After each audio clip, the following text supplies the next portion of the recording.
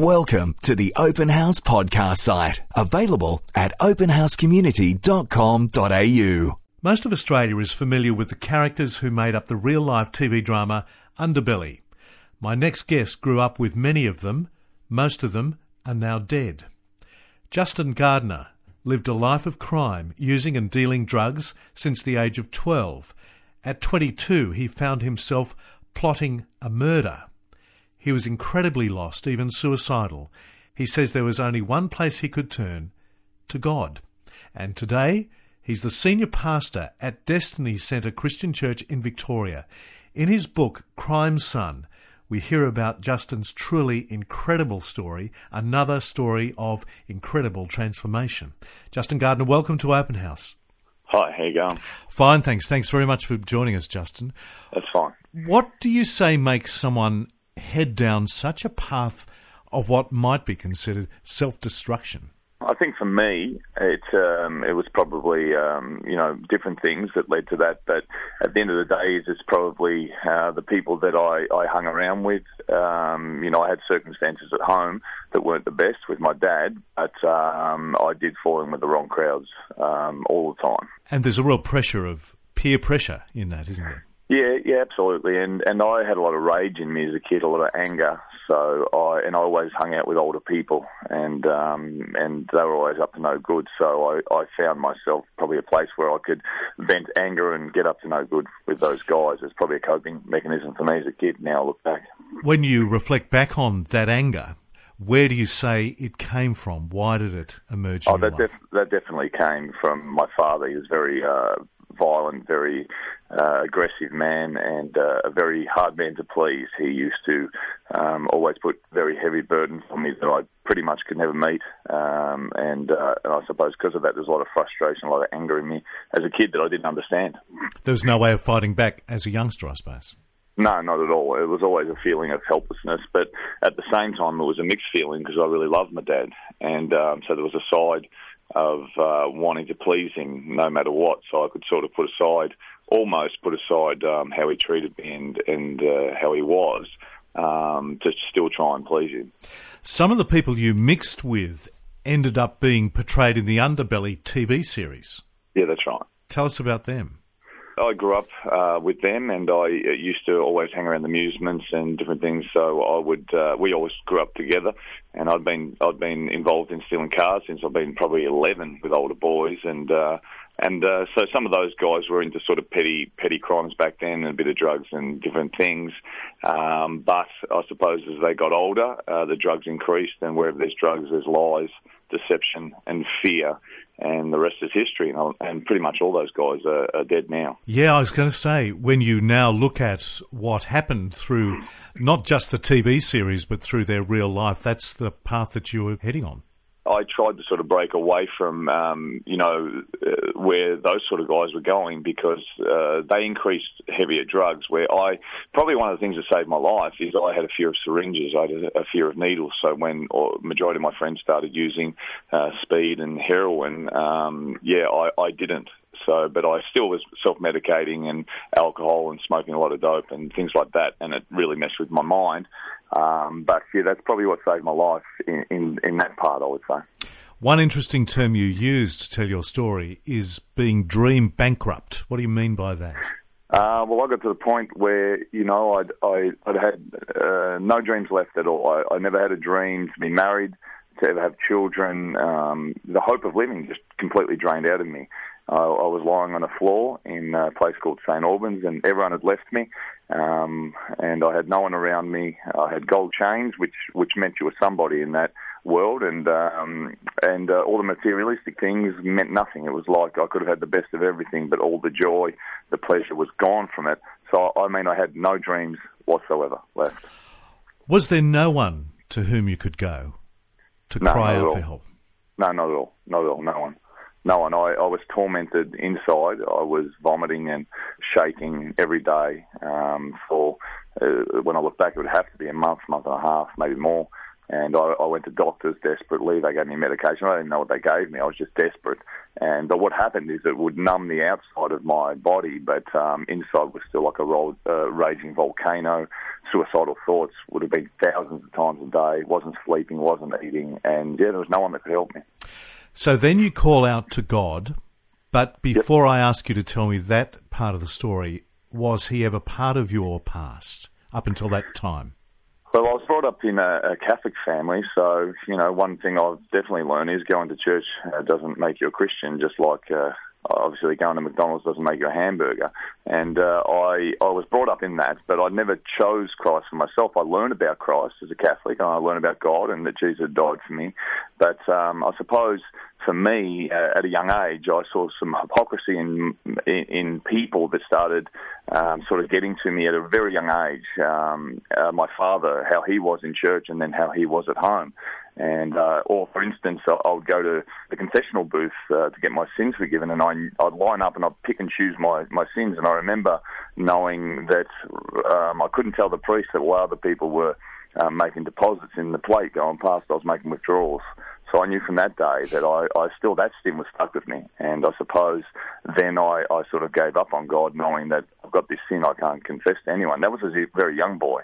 And I've been thieving ever since my hands have been moving. I reckon if you asked my mum when I started stealing, she would have said before the womb, So fast forward to the age of 22. That's when you call out to God. Tell me about what life was like for you then. I tried to clean my life up, I suppose. As people, I think we look at other people that are worse off or into worse things than us, and we might justify our actions of our life and think we're okay. And I started to try and work a normal job and bits and pieces, and but I still was empty. I was still empty, and I'd just gone through a breakup with a fiancée, a girl that I was with since I've been a teenager, and in the end, even she gave up on me, and I don't blame her. I was a mess. I was very just an angry person and very hard to please. I ended up being exactly like my dad, really, in those ways. I just could not be pleased by anybody. But Christians, the way it ended up was Christians used to come out in the streets and tell me about Jesus and tell me how I could be saved when I was young, a teenager. And my response to that was I would spit on them and say things about their mums to try and prove that what they were doing wasn't real and that they were fake. But their message won me over in my heart.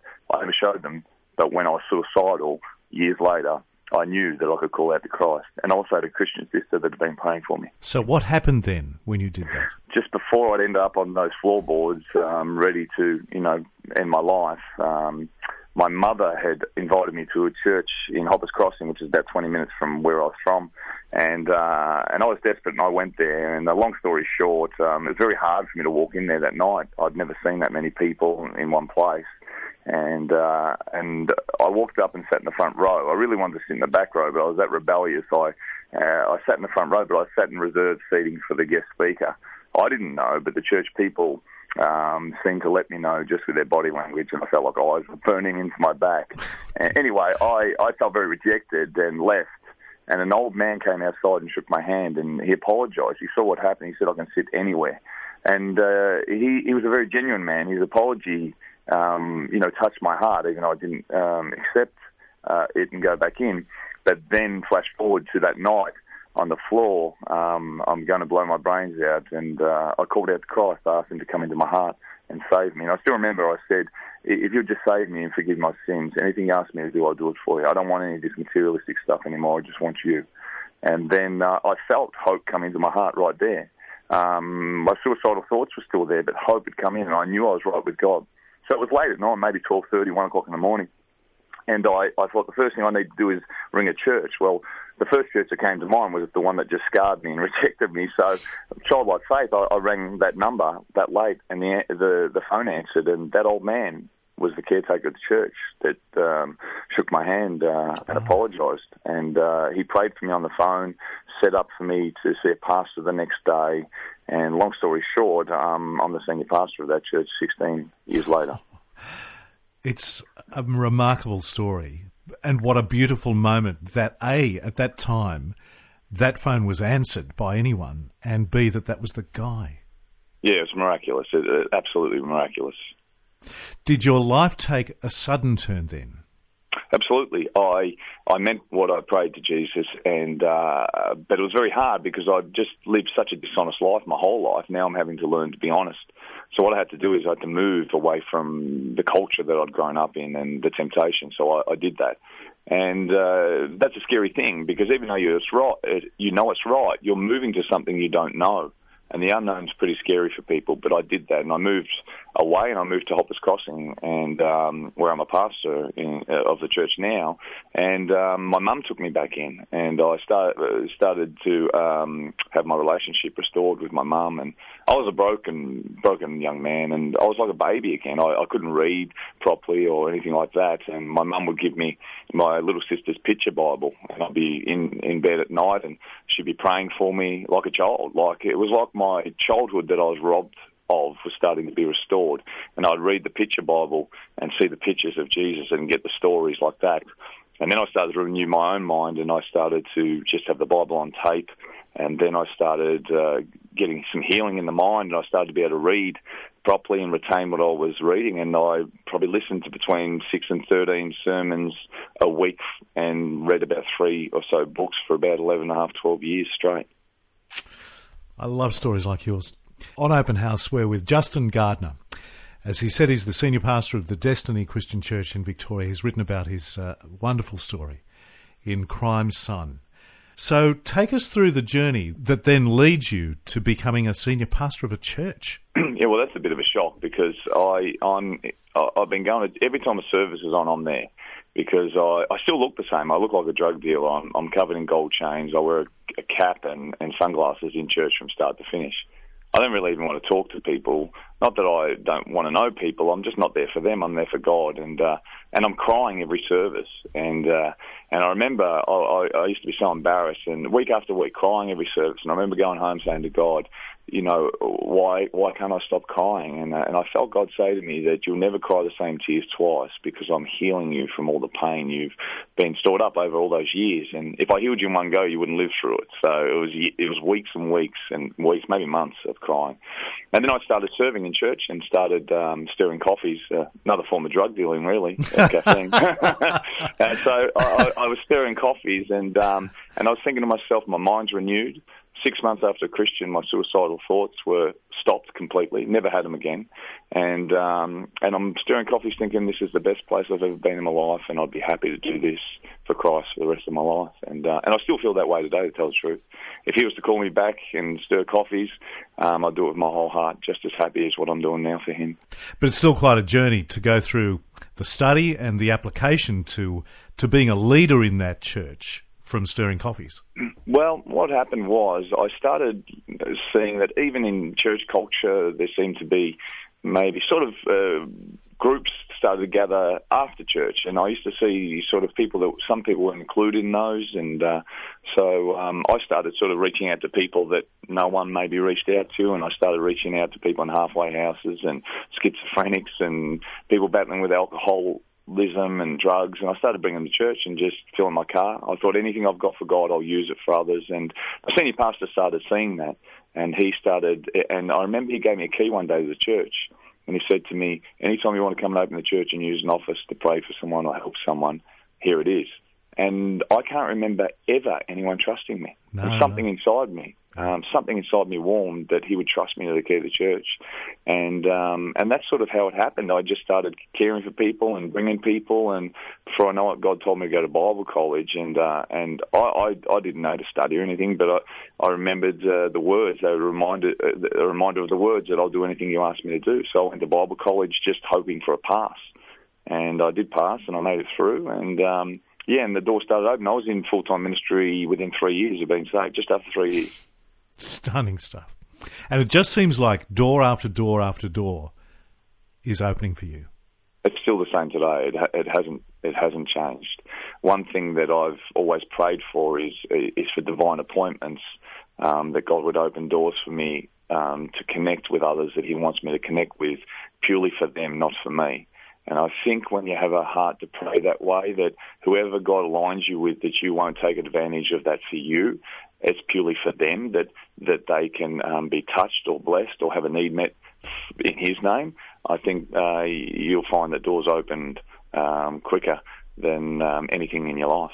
And you still have that passion for people on those dark streets of Melbourne. Oh, well, I've got a passion for anyone. I get to minister to millionaires and murderers and homeless people and intellectuals and everybody. I'm not saying I don't fear. I'm still a human being, but I always know this, that everyone I meet is fighting something. Everyone. So I feel sort of equal with them because I'm fighting my own stuff too. And without Christ, I'm in big strife. So I always feel like we're the same, and I'm looking to meet a need in them, encourage them, even give them a laugh. And, the Bible talks about that's like medicine if you can give someone a laugh. I'm looking for a need to meet in their lives. So. And the world's full of needs. We live in a fatherless generation, and I've got a father's heart. And so, yeah, I have a heart for everyone now, and that's the way it is. Old, young, the whole deal. There are lots of spectators to Christian Faith who listen to Open House, which I'm so pleased about. Justin, what would you say to them? What form of words would you use to describe how powerful Jesus has been in your life? I've never made a greater love. I never knew that someone could love me more than I love me. I never knew that someone could give me undeserved grace and mercy and give me a second and a third and endless chances, and that he doesn't change his mind about me. It's incredible to know that. So that's the best way I can describe it. Someone that will never leave me, no matter what. And it's not performance-based. He's already made up his mind about me. He loves me, and he loves them too. He's only made one of them. Everyone has the same different fingerprints. I was in a jail ministering to women recently, and I said to them, this isn't the end of your story. This is only a part of it, and this doesn't define you. And no matter if you've got a criminal record, that's just a label. That's not who you are. I said Christ has given each and every one of you fingerprints. He's fashioned you, and no one's got the same fingerprints as you. And I said, the government's got records to prove it. So everyone's an original. He loves everyone. He's only got one of them, and he's not making another one of them. And for you and for so many who listen tonight, it's very real. It can be raw and infinitely beyond just the theoretical or the theological or the religious.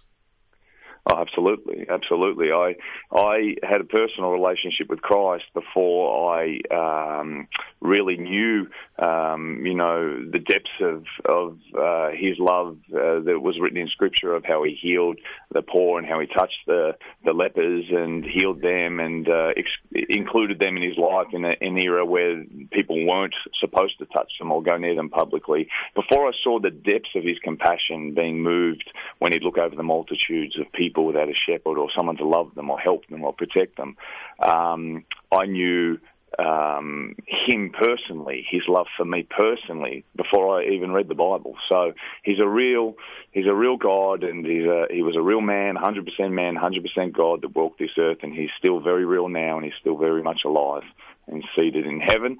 And the Bible's clear. It says that He lives to intercede, which means to pray for people. I think it says in Hebrews chapter 7, verse 25. And I picture this: how does Jesus pray? Well, He turns to the Father and He talks to the Father about you and me. And I think that's pretty incredible. I think the best way to finish our wonderful conversation, Justin, is to ask you about your family.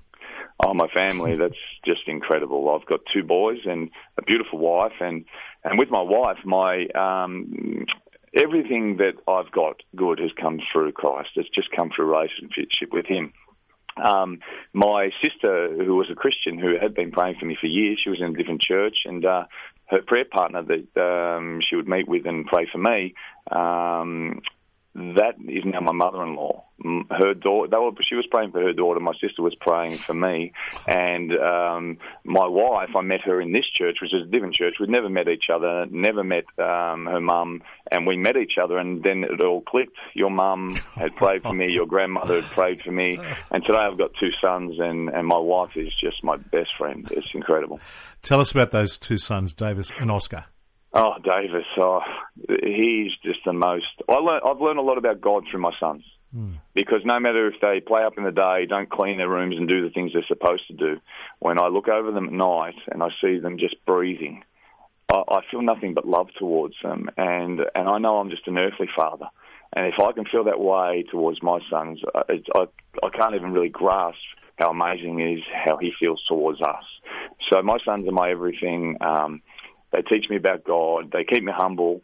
They're very soft and kind boys. And And when Davis was born, I still remember when he was born and the first time I saw him, I felt God say to me, this would have been one of the things you would have missed out on if you killed yourself all those years ago. So, yeah, they're good. They're good. They pray for me all the time before I minister, and they're just champion kids. Justin, I've loved speaking with you. I'm sure everyone around Australia and beyond has loved hearing your amazing story tonight. Thank you so much indeed for joining us. We'll put the details of Crime Son up on our Open House Community Facebook page. Thank you so much. Well, great. Thanks for your time. I appreciate it. Thank you. We hope you enjoyed this Open House podcast, thanks to Christian Super and Real World Technology Solutions. To hear more from Open House, visit openhousecommunity.com.au.